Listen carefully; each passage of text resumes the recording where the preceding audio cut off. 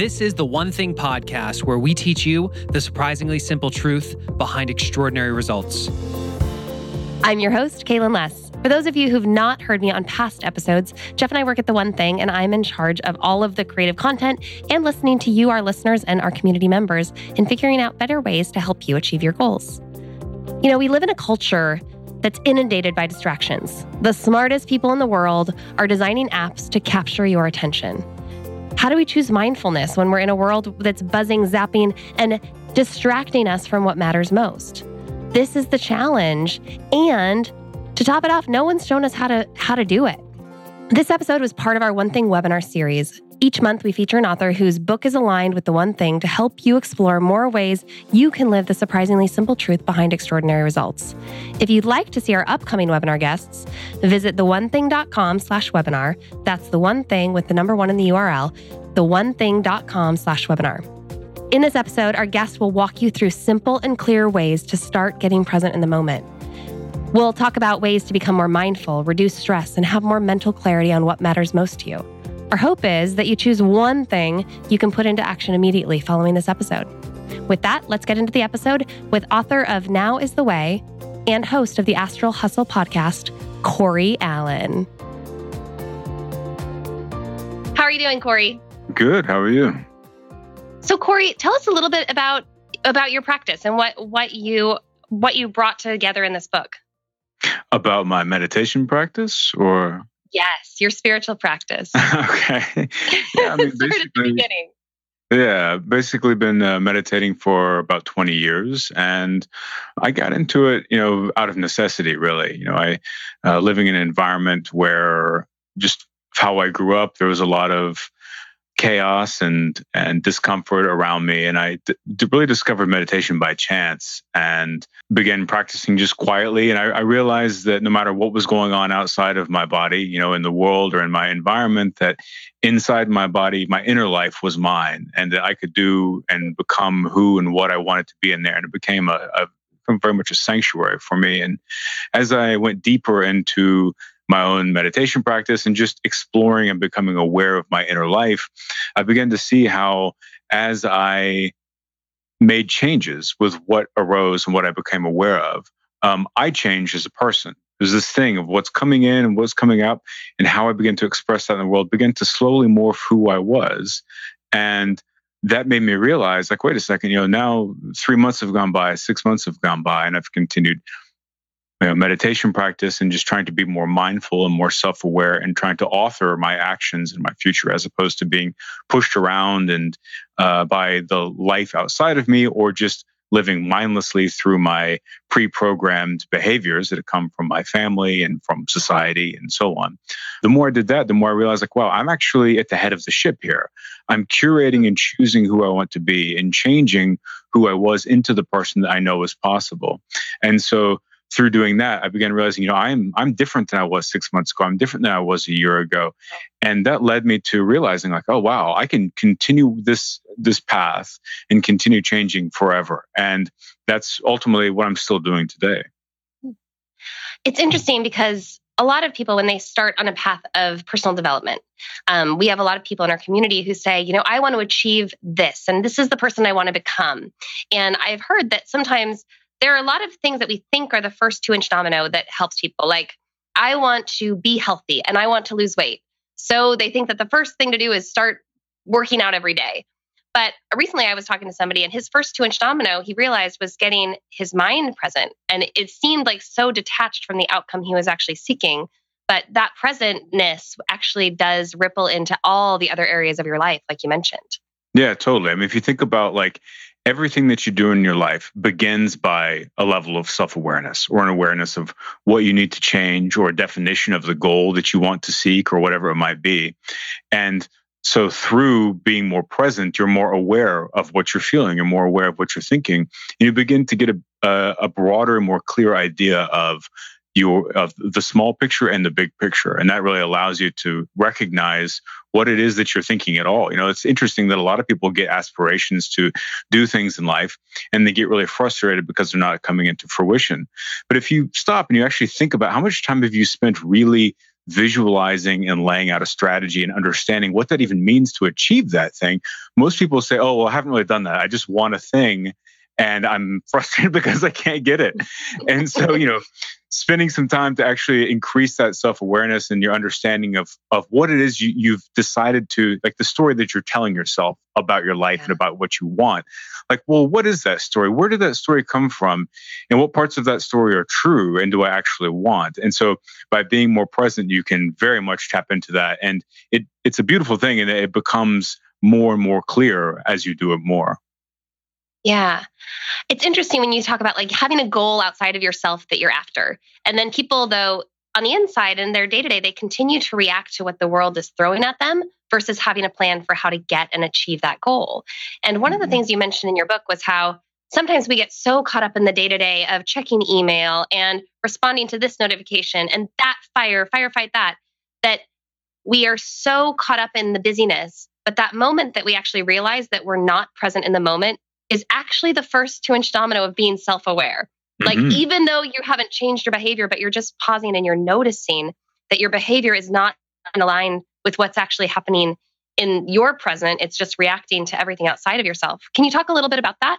I would love to. So this is such an important thing. I love that you brought it up, and we should kind of soak on this thought for a minute because, our culture is, we live in a capitalist culture that's all based upon marketing and advertising and all this stuff. And a symptom of that is that from the time that we're born, we're marketed to that if you had this, you will be happy. If you could look like this person or look this way or be this thing, you'll feel happy. And what that does is it makes us feel like we aren't enough. It makes us feel like we're missing something, we're wrong in some way. And given that we already have nasty inner critics to begin with as human critters, but living in this world where there's just marketing and advertising everywhere telling us like, here's what you should be, like everywhere. Yeah. It makes it hard to not second guess yourself and beat yourself up all the time. And so, yes, it's such a powerful moment to realize like that first huge step is like just becoming aware of your thoughts. As you mentioned, that's the first step. And what happens is that most people, when they sit down to try and meditate, or even you don't even need to do meditation to experience mindfulness. Meditation is just a part of it. But whenever you sit down, you're doing something and you think, I'm becoming more aware of my thoughts, of what I'm thinking, of what I'm feeling, but it seems too crazy. And so I want to go back to numbing it, or I want to kind of ignore it and live in a series of chain reactions or this momentum of distraction. That moment of recognition, is usually one where people do have that thought, that experience of like, oh, I'm doing something wrong, or this is nasty, and I don't want to experience this because of the way that our society and just the natural way that humans tend to think about things is. And so I think it's super valuable to point out that once you recognize the busyness of your mind, that's actually a huge win. That's the hardest win because you've gone 30 years, 50 years, 60 years, kind of on autopilot in some ways until that moment. It's a huge breakthrough. Yeah. So you have this breakthrough, but then what? I feel like that's where people suddenly, I think you're right that you have the awareness, but it's much easier to slip back into other behaviors that numb and that distract you, because distractions are really easy to take up time and fill space and feel busy and important. So what do you think are the habits that people have unconsciously been forming that make it easy to slide back into that lack of awareness versus to be present in the moment? Yeah, I mean, it's everything that's fed to us constantly, like even just watching TV or, zoning out on Netflix or whatever. Of course, the phone and social media is a huge distraction. Careerism is another form of distraction, different substances and what have you. There's all sorts of ways that our society is just prepared to really take advantage of all of those pain points that we have. Yeah. And so, I think the best way to get on the other side of that and start shifting things for yourself long term is, one, to realize that like you're not going to decide that tomorrow, like you're going to go to sleep tonight and then tomorrow you're going to wake up and everything's going to be amazing. You're going to be a completely different person. And because that's what most people tend to get the idea in their head, is they want like results fast. They want to change quickly because they're in so much pain, or because they feel so disconfigured or whatever it might be. But the most important thing is to, like, with all of this stuff, and I think with most stuff in general, is like lower the stakes. It's like, don't make it this huge thing where if you say, oh, I'm going to meditate, or I'm going to try and not say any judgmental things out loud, or express some negativity or whatever, or criticize strangers or whatever it might be.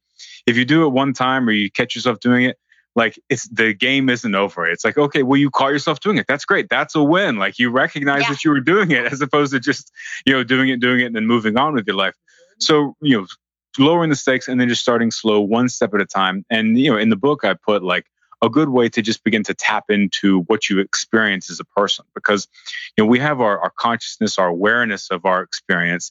But that comes with different levels of depth. Some days you might experience this path where you're going, and it's almost like you wake up, you go through this automated sort of day in existence. And then when your head hits the pillow at night, you're like, oh, what even happened today? I don't even really know. But then sometimes you have those experiences where you feel completely blissed out. You feel like there's this synchronicity where everything is almost forming together just for you.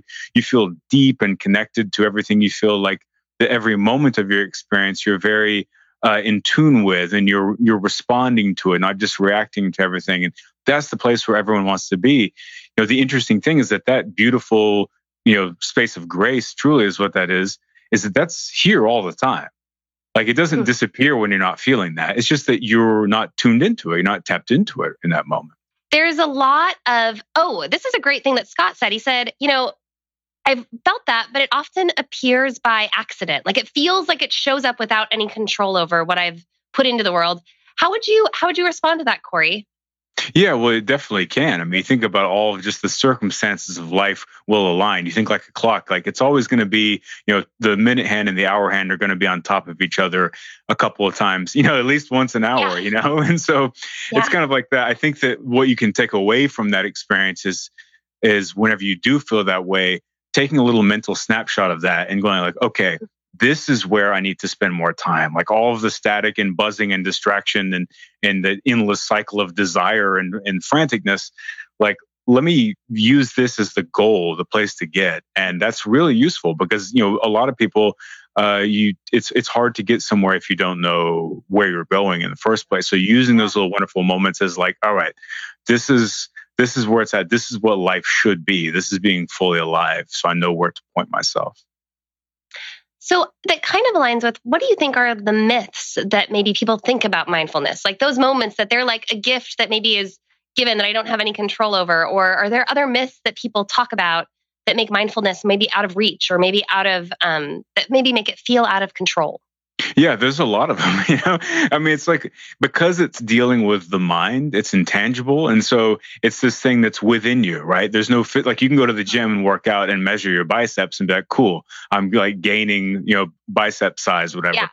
But whenever you're changing your inner life, you have to become aware and like, okay, how am I feeling today? Like, how is my awareness different? And that's a whole nother ball game. And so with that comes a lot of, but there's a lot of potential for imagination or self-delusion or whatever it might be. So there's a lot of misnomers and a lot of fat in that world that people can kind of get caught up in. And so some of the definite ones that I hear a lot are, people think that it's going to change who you are, or like somehow the I, how you understand yourself, will disappear or something like that. Like that you won't be the person that you were anymore, and that scares people. Whenever really it's like what will happen is that you'll become more of who you are as opposed to less of who you are, I guess I can relate to that fear, Corey, and that, like, I think sometimes we define ourselves by a lot of the things we do and the things we keep ourselves busy with. Mm-hmm. So that if you strip some of that away and just look at what's left, maybe it's an unfamiliar thing to look at, which can be really scary. Right. Yeah. And another one definitely is people think of like the idea of having a clear mind is something that I hear all the time, that people, it makes some people uncomfortable because they're like, what am I, a zombie? Like, what's going on here? I don't want to have no thoughts. And that idea of like a clear mind comes from a bad translation of an Eastern idea, there's this idea of whenever you say, "Oh, well, I'm meditating or I'm practicing mindfulness, I have a clear mind," and that doesn't mean that you have no thoughts. It means that you have an awareness about what's going on in your mind. You have clarity in your inner vision and in your inner life, as opposed to having just no thoughts and being this empty vessel or something like that. That makes sense. That makes sense. So when people experience those myths, how do you debunk that in your own world? I think that sometimes going on a mindfulness journey can feel intimidating because of those myths and the path that feels maybe inaccessible or unclear. So where do we start? Yeah, well, I mean, you always put yourself in the lab. Stick a toe in. That's the best way because, as I said again, like given that it's a experience of the mind, you'll never know, what it's actually like, what it feels like, unless you experience it for yourself. So, just trying a little bit of those practices and really just getting a sense of what that's like for you is the best way to debunk those myths, because you quickly realize it's like maybe before you went to a foreign country for the first time. People think like, oh, it's going to be scary and I'll be completely helpless and the language barrier is going to be insurmountable. But then whenever you finally go there, you're like, oh, I actually like this. This is more fun than being at home, But until you actually get there, are you like, oh, wait a second, this is fine. This is good. And then you know what it's all about. And so I think that, something like meditation, again, people think like, oh, what does this mean? Is this some deep spiritual pursuit that's going to redefine who I am and all this stuff? And it's whatever you want it to be because it's you, right? And so for something like that, like people have this fear about meditation, I hear it all the time, is because of a lot of the things we mentioned. And there's a lot of like performance anxiety or something like that. People worry that they're doing it wrong and that they're failing, or that it's going to make them wear flowing clothing or something like that, which that could be true only if that's who you really are. And it reveals itself as you go deeper into the undoing of, who you were told you should be. But, I would say if it's something like that, like again, just lower the stakes. We overcomplicate everything in life. And so just sitting down, like, all right, I'm going to try meditation, see what it's all about. You sit down for 5 minutes, after you go home from work or in the morning or whatever. Super easy. Just close your eyes, breathe in through your nose, breathe in life or whatever that means to you. Just breathe in something well. As you exhale, release the muscles in your face and your shoulders and relax. Breathe in again, breathe in more, life or just essence or whatever that means to you. And then again, exhale, relax your face, your shoulders and whatever. Try not to move and be fidgety. Allow your hands to just relax and rest on your body. And just do that for 5 minutes without any, noise or sounds on in the background. And don't expect anything from it. Just say, all right, well, I'm going to do that. See what that's like. I use the phrase, thing I came up with called breathe like you're sleeping, because everyone has this idea of like, oh, I can't take deep breaths and calm breaths. It's like, yeah, well, you do for 8 hours a night. It's just your mind isn't in the way, getting you all clenched up and grasped and freaked out. So you can do it, easily when you're sleeping. So just do that when you're awake, for 5 minutes and see how you feel. Maybe you don't feel any different. But what you'll find is that the compound effects of doing that over a couple of days or a few weeks, if you do it every day, you'll start to notice that in situations where normally you would have just this reactive verbal response to something, or you might, make a decision without thinking about it, your impulse control or whatever it is, or even your own inner critic where you go into a meeting or something like that, and you feel like, oh, I'm about to go fail this, and you can catch yourself going, wait a second, I actually feel a bit more just comfortable with what is. I feel a bit more confident and self-aware of myself and less controlled by my past and my programming and my fears, and a little bit more breathing room, a little bit more comfortableness and flexibility. It sounds like a dream. And I don't know if I'm special here, but I've tried to go on meditation journeys and tried to build a habit of it. And it's something that I can do in a reactionary way, where often I'll be like, I've got to get centered. And so when I feel that desire, it's much easier to fall into a pattern. But so I guess how do we balance that? Like, what is the smallest, what do you suggest for someone like me who's really wants to be more present and continues to fight against the busy factors and turning my mind down and sitting still? I find that if I walk around the block, sometimes it's easier to turn my mind down than it is if I'm just sitting in a quiet room. So what are the pro tips to make the barriers to that outcome, because the outcome sounds dreamy, and the path there for me, has not been as always so clear. Yeah, the first thing is to just build it into a part of your routine so that it becomes habitual. So, you don't have to remember to brush your teeth in the morning, probably, I hope. And so, you just kind of, you just always do that every morning. You often, have to remember to take a shower. It's just you wake up, you make coffee, whatever, hop in the shower. It's all part of this routine. So just building it into there every morning, that's a great way to make it work, something that sticks. And, it takes a couple of days and you might miss a day or something like that. But the more that you start just putting it a part of just a no-brainer, just, no pun intended, but a no-brainer, you just make it a part of your morning routine. That's a great way to start building it into your daily life.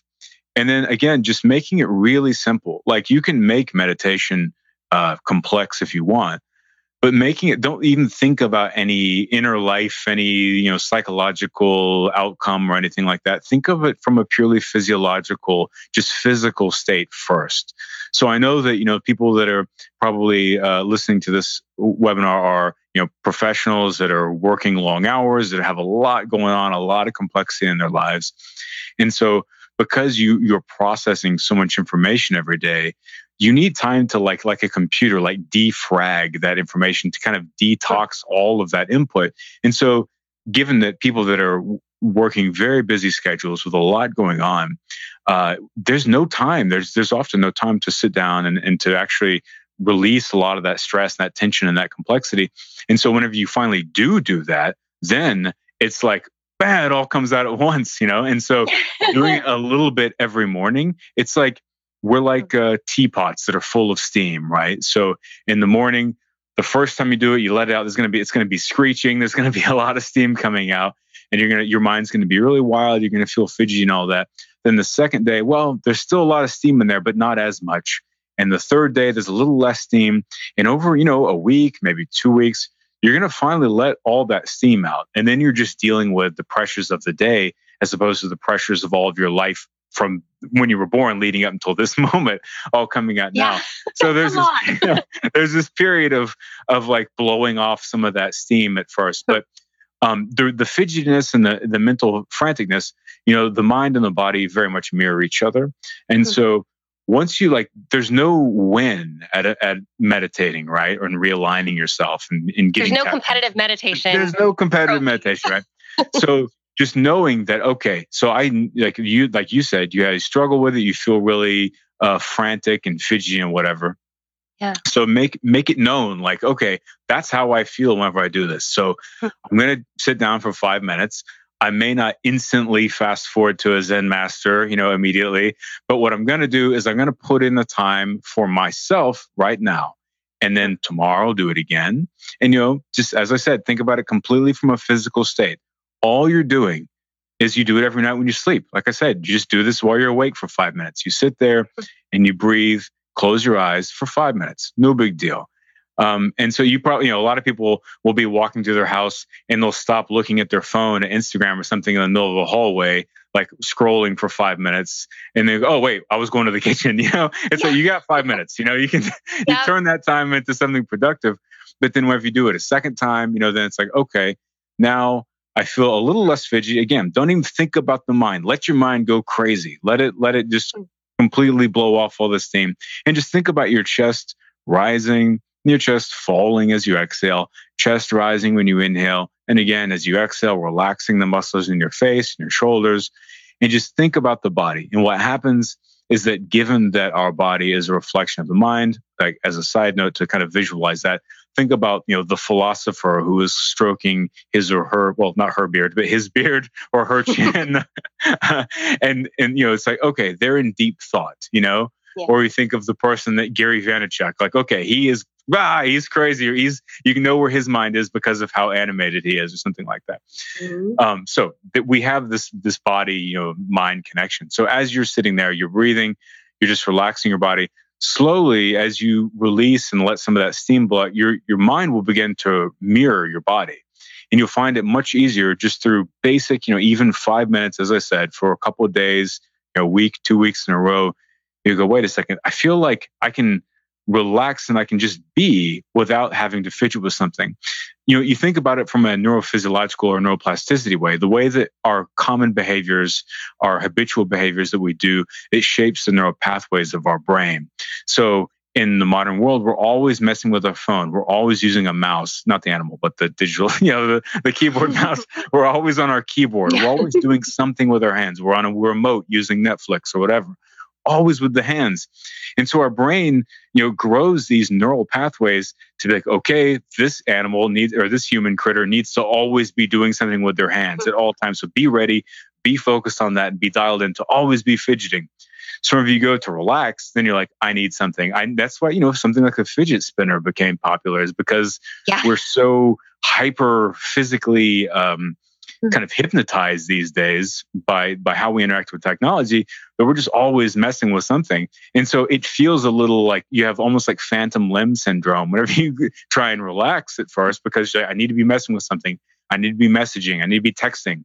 But the more that you can do, just relax and breathe and give yourself that time, the more that'll start to melt away. And then what you'll find is that when you do that more and you go into your life, you go into your busy schedule, you go into the crazy succession of meetings or phone calls, whatever it might be, that edginess that you would normally feel from that fidgetiness of constant behavior has softened a little bit. And with that edginess, you gain more clarity and more precision in the way that you're able to show up in your professional life. You show up in a meeting, you show up being able to all right, I've got these 10 appointments I need to do today or whatever.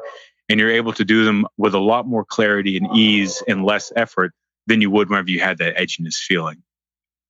Yeah, I think that edginess, sometimes there are behaviors that we've built to sort of make it easier. And one of the things in your book you talked about is, to just soften that edge that don't actually work. It's like a false softening. And like checking my email all day long, trying to make sure that I'm on top of things, to make sure that I haven't missed anything. But you mentioned how crazy would it be if I checked my physical mailbox as often as I check my electronic one? People would think I was bananas, running to the mailbox back and forth, thinking that something's going to arrive.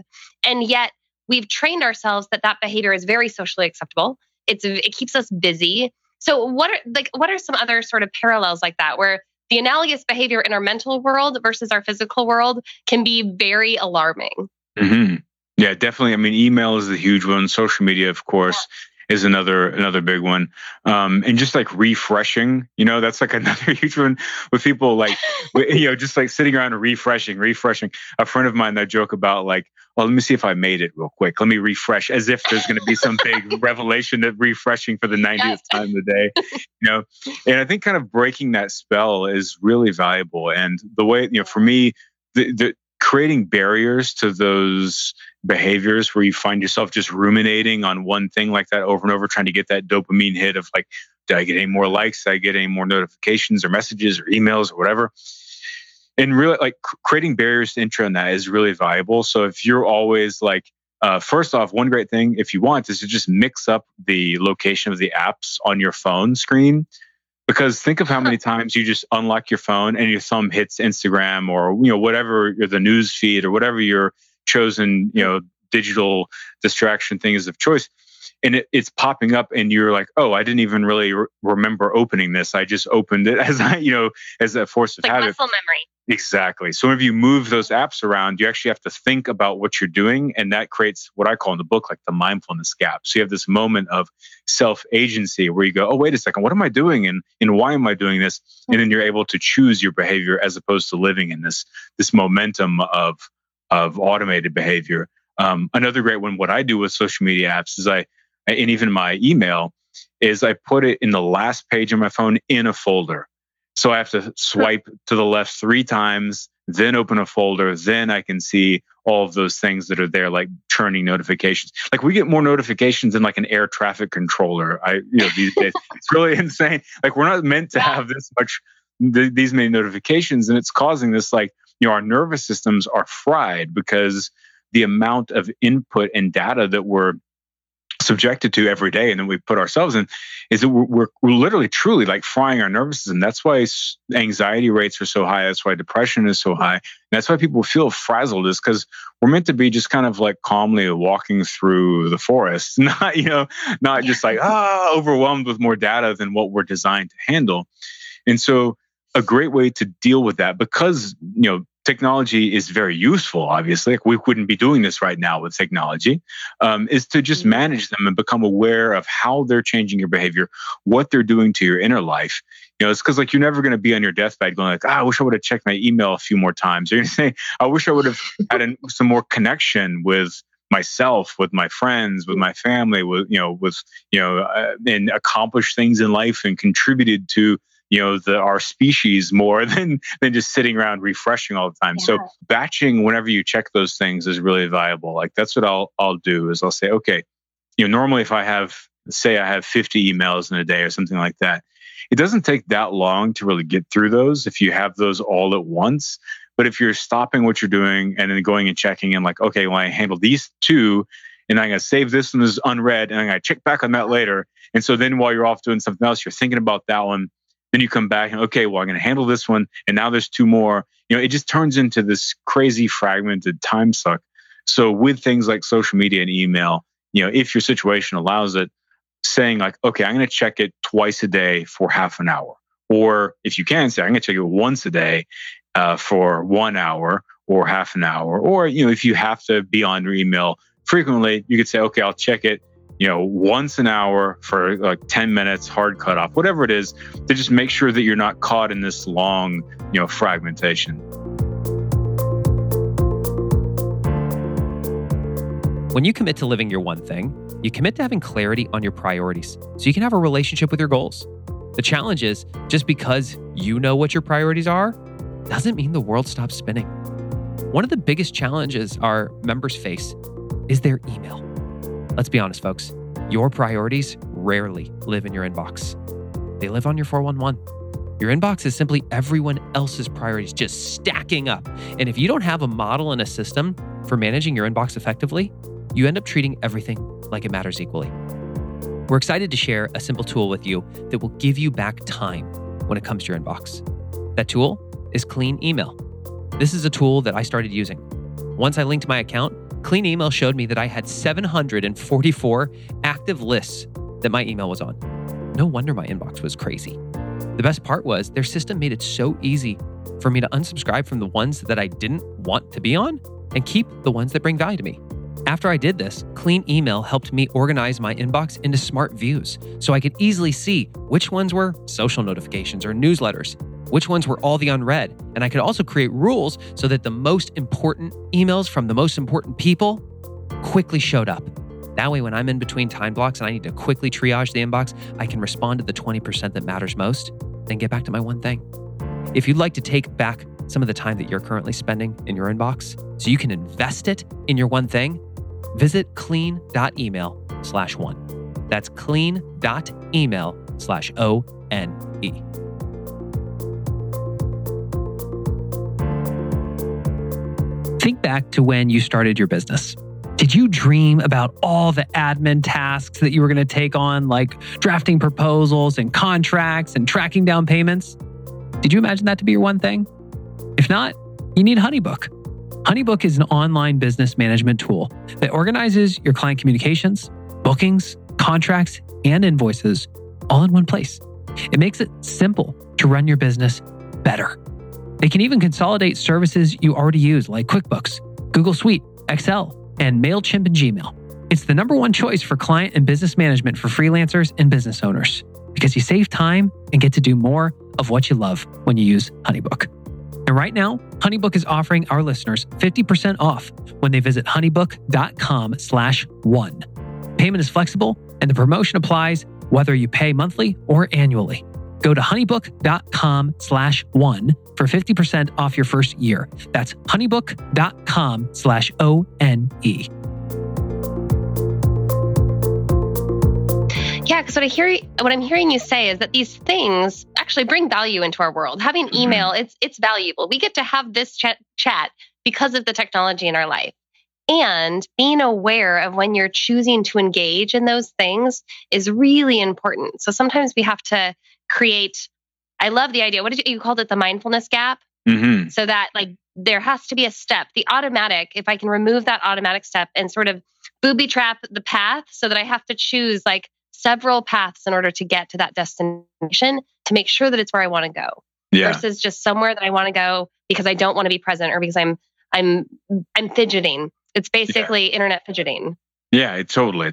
And that mindfulness gap idea becomes so valuable in life as it deepens more. As you again, just practicing some mindfulness techniques like we've been talking about, cultivating that internal space, that maps onto your entire life. So back to whenever we're talking about saying reflective, judgmental things or negative things or whatever it is, there's a thing I put in my book that says, you are not your thoughts, but you are the thoughts you turn into actions. Because all of us have. Say that again, Corey. That was pretty important. Say it one more time. You are not your thoughts. You are your thoughts you put into action. Because people often beat themselves up because they have negative thoughts. They have critical thoughts about others, themselves, and whatever. That's just a part of being human, But it's all about what you do with what arises in your mind and what you choose to put out into the world. That's what builds who you are, and that's what builds your character. And ultimately, it's what builds your whole life system, because the more that you choose to put out, the positive part of yourself into the world, make good decisions and compassionate choices, choices that are good for yourself and others, the more that's who you become in the world, and people will recognize you as that person and treat you accordingly. Yeah. Well, so we've been talking a lot about the changes that it has for our own life, but what other areas of life have been affected and have simplified as you've been implementing these mindfulness practices, like family, nutrition, exercise? What is the ripple effect of those inner choices? Yeah. Well, it goes out to everything, because like everything in your life is touched by creating that internal space. Because, let's look at exercise. A lot of people very commonly will say, like, I want to exercise at least 5 times a week or something like that.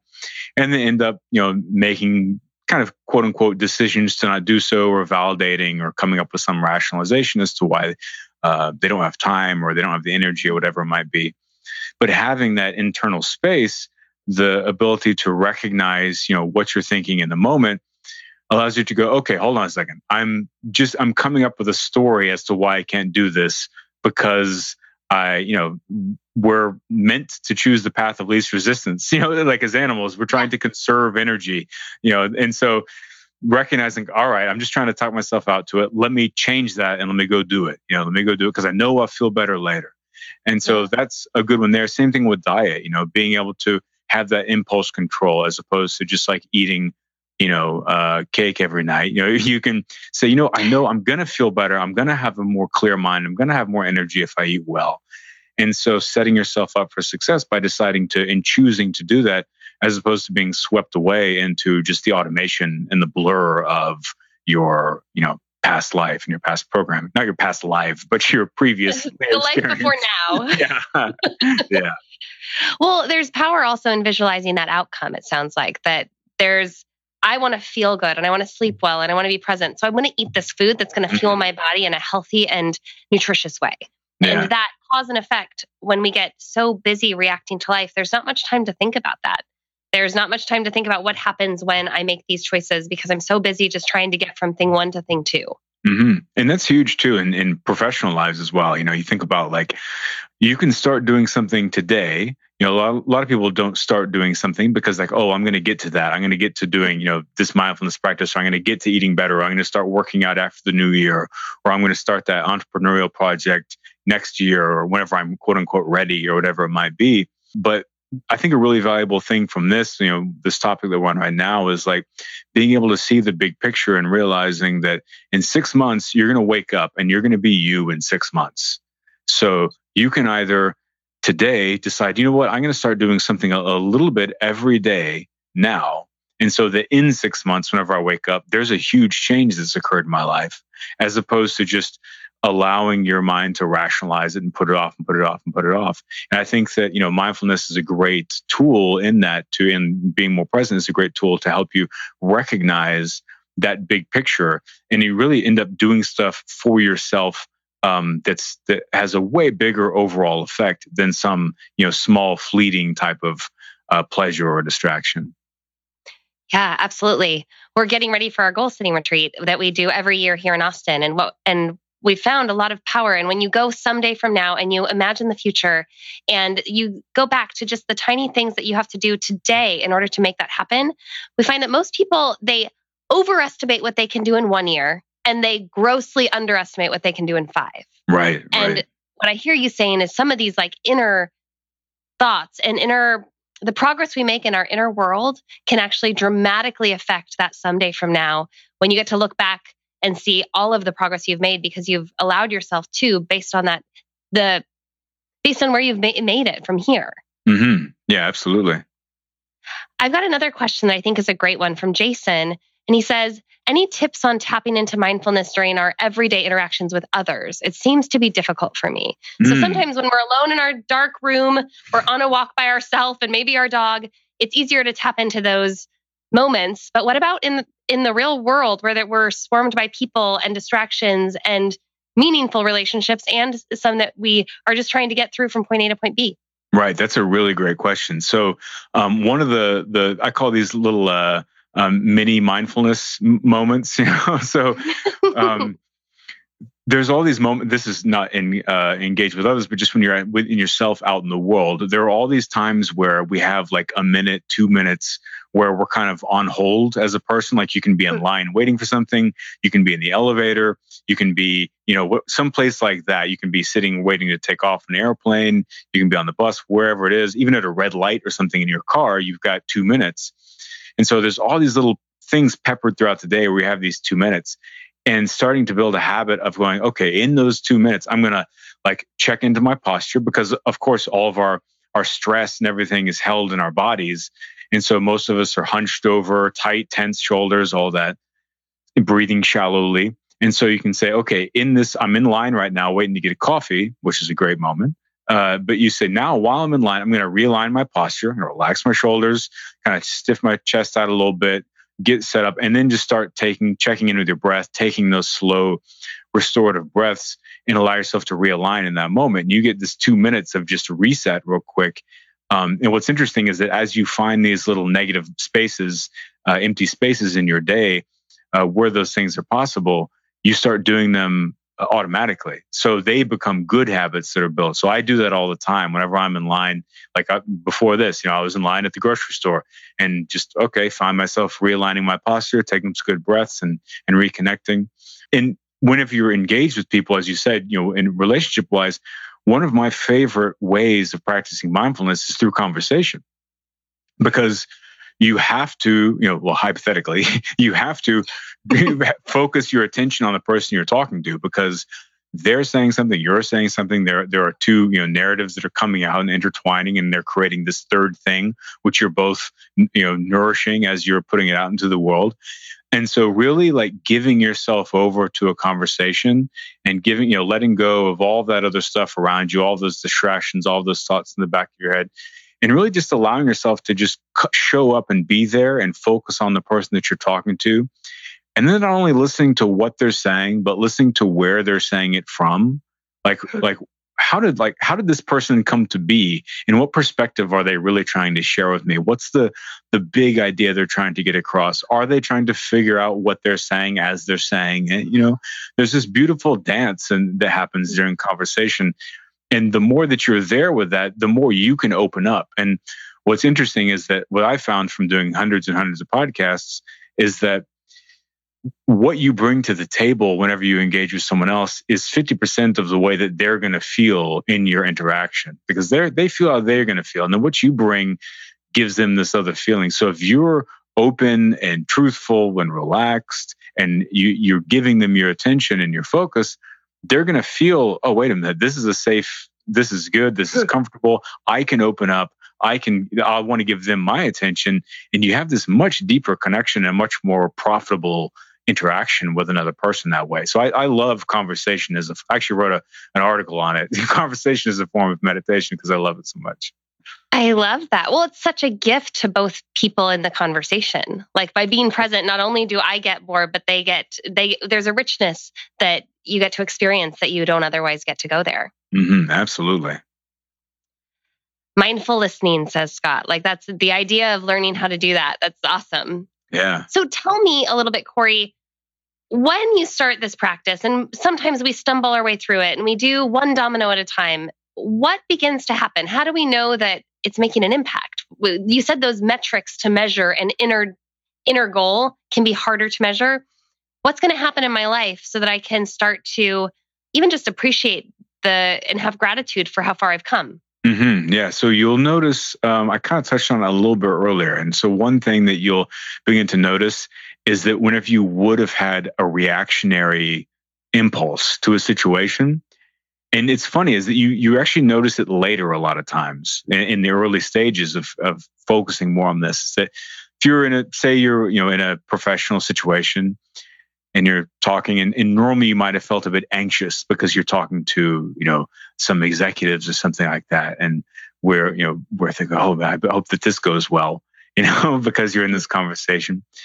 Then you recognize that actually, wait a second, I was totally comfortable. I wasn't anxious in that conversation. I felt like comfortable. I was present. I was aware of what I was saying. No post-event processing needed as far as like, having that conversation and stepping away and be like, oh God, what did I say? Did I say this? How was that heard? Am I a terrible person? What's going on?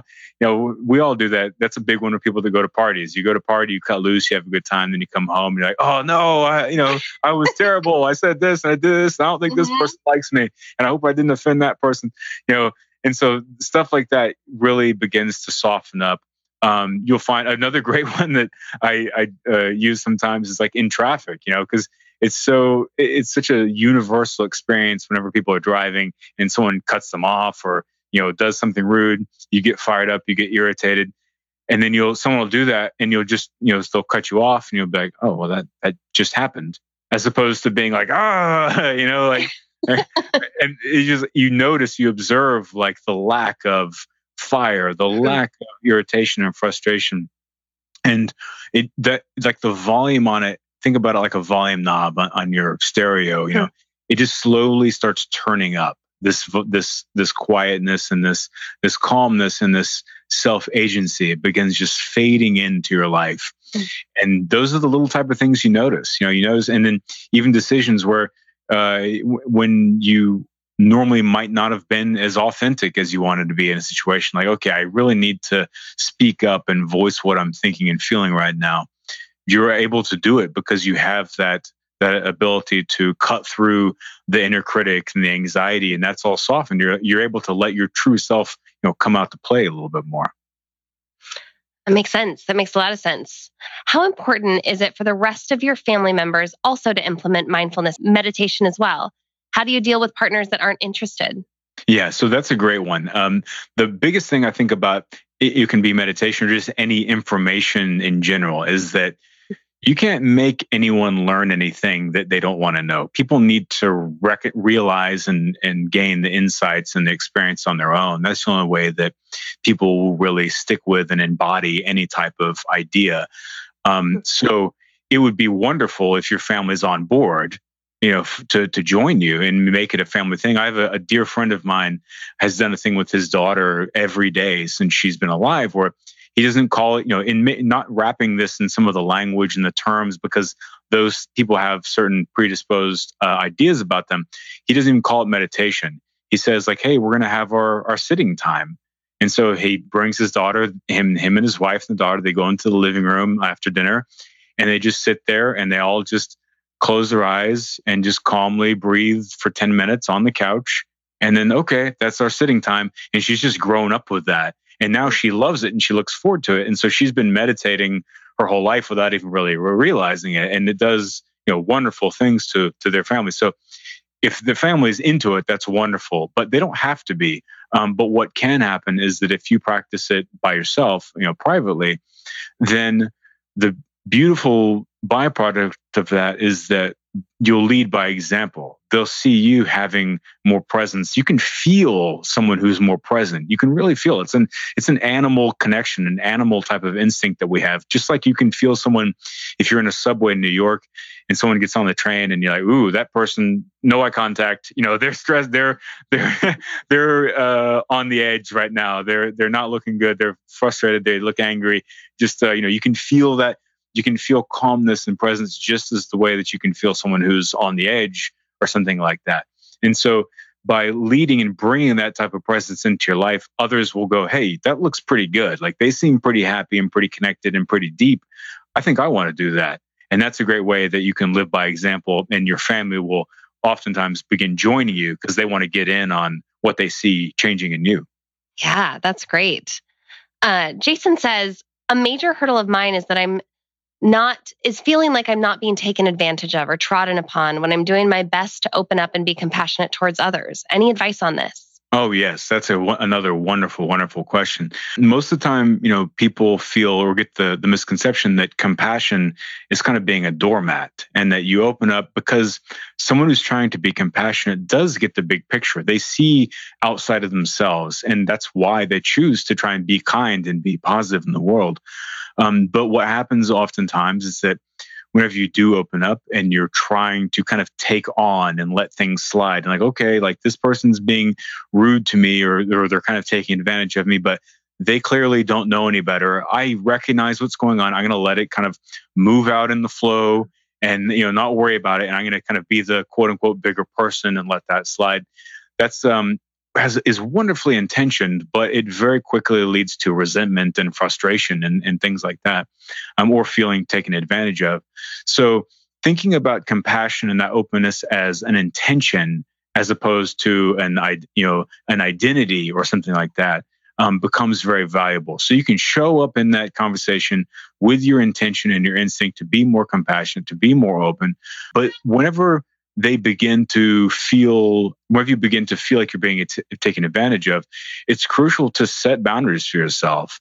And the second that you feel that, this is the way to keep from getting into that resentment state and that frustration, that feeling taken advantage of state, is to show up, wanting to be open, wanting to be connected. Whenever you feel that advantage or that taking advantage thing come, then set that boundary and then actually verbalize that and communicate that. And that's how you are able to stay open, to stay, well-intentioned with your connection.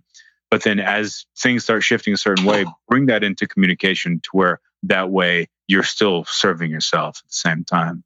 Thanks for that. I think sometimes you're right. There's a misconception that when we show compassion for others, that we have to self-sacrifice our needs and some things that we need in order to give to others. And I think once you start practicing that compassion and practicing those boundaries is when you start to find the true meaning of it and the true experience. Totally. And it's almost actually inevitable, but because what I was talking about is that when you open the door, there's an orientation period, and it's kind of inevitable for that to happen. So if you do feel that, it's not a fail, it's step one. And then step two is learning when to put up those boundaries, and step three is the communication.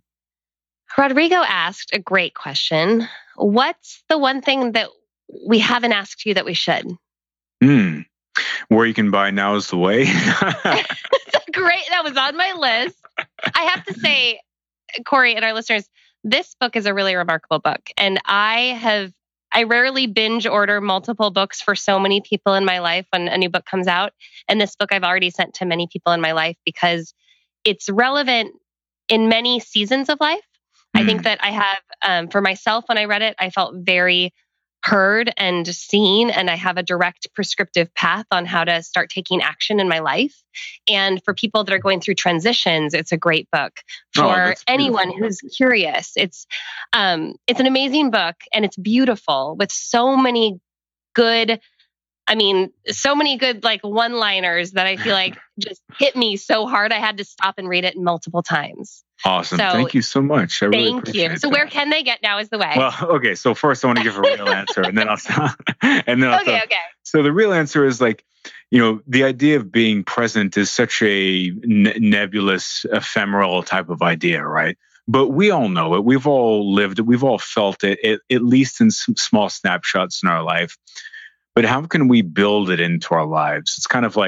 It's like saying, how can you build a good day into your calendar? It feels a little weird, right? Like, well, they just kind of show up, right? But one of the thing that I open the book with is a way to feel present every morning is by, instead of, I mentioned coffee because I love coffee.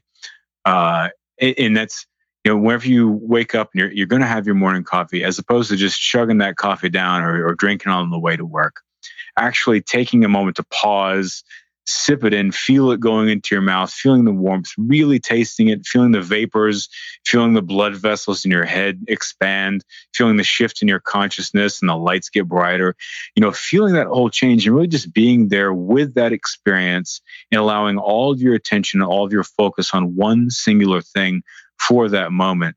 That really sets a tone and brings you back to, okay, here I am in my body, in this life, right now, every morning. And you get almost this kind of kiss from the universe every morning of like, there's the place. Now let's go start the day from that place, as opposed to starting it from, I got lampshade on and one pant leg and half lipstick and, running out the door like that. I think that's great. It's a great insight because I think, like you said, if you can start your day off with that one thing, then everything else becomes easier or unnecessary. Exactly. So where can they find this amazing book? They can go to nowstheway.com. It's there, all whatever way you want to digest it, it's there on that site. Or of course it's on Amazon. They have the audiobook and the hardcover. And I read the audiobook, which was quite a privilege to do. And so most people find my voice calming, so you can hear it for 5 or 6 hours. If you get the audiobook. What I love about our conversation that I'm still processing is that on your journey to mindfulness, like there are so many things you could do. And for you, our listeners, what's the one thing that you've been taking from all of these amazing suggestions that you can start today? Why don't you put it in the question box so we can read it? Because I'm curious. For me, the biggest thing is that I can give myself permission to the moment that I find myself noticing that I'm not in the moment. That's actually a win for me. Totally. Because I'm starting that practice of quieting the noise to take inventory of what's happening versus just running through all the things and trying to get them done in order to then earn that moment. Because I think that my processing is such that I'd have the big list of my highest priorities, and that maybe sometimes I misinterpret that I only get this quiet moment once I've finished all those other things. So by taking that moment first, I actually make space for so many other things. Absolutely. And also being kind to yourself. It's like, if you think about how mean and rough we are on ourselves whenever we get, whenever we feel like we're failing or we're doing something wrong or we get overwhelmed or whatever, and you start thinking, I'm an idiot or whatever, or like, I don't look right now. Something's wrong with me, whatever. It's like, you wouldn't think about that. You wouldn't say that to a friend, So why would you say it to yourself? Be your own friend, like take it easy and allow yourself like, all right, there was that. Next, let's move on and, onwards and onwards. Absolutely. So from you, our audience, I've got just be cool, be in the moment, awareness is a win, prioritize you and set some time to meditate. Breathe like I'm sleeping. Breathing is such an important centering activity for me. I'm encouraged to time block meditation every day. Extreme noticing so that I appreciate the moment. My latest focus is an instrument of presence in connection with others. Taking 5 minutes every morning to be still. These are awesome. I'm glad that this has been value for you. And if you want more value, this book is full of small bits of wisdom and practical ways to start taking action in your life. So thank you for writing it. Thank you for taking the time, Corey. And we appreciate it. Yeah, thank you so much. And just thank you for reading the list of things that people listening took away from this. That actually gave me goosebumps just hearing that our conversation there's even more. It's good. It's rich. And I just, the richness that I'm seeing here, I just can't wait for you guys to go implement all those things. Awesome. Well, I'm really grateful for everyone watching and listening to this. And I'm grateful for people that have taken any of this stuff into their lives and felt any small amount of change. It's an honor, to be able to be a part of that. And thank you for having me.